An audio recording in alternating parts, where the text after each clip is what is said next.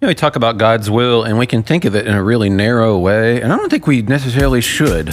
And here's what I mean by that. Like, when you're a parent, or no, forget that. Let's say you're a kid. We've all been kids. Mm-hmm. Let's say you're playing in the sandbox in a good way, or you're reading in a good way in your room, or you're climbing a tree in a good way, or you're doing things. So, like, all of those things can be in your mom's or dad's will.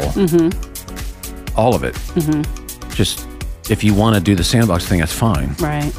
But you're given kind of a wide latitude about how to live your life. But he wants us to do it in the right way. Yeah. Like, here's how I want you to operate. But the idea that it's got to be here or there, or this is, or I'm way out of line. I've blown it. What have I done? Gone into the wrong career field. Now I'm out of God's will. Like, maybe that's not the way it actually works. And he gives us, just like a loving parent, gives us wide latitude, but he's got his eye on who we're becoming.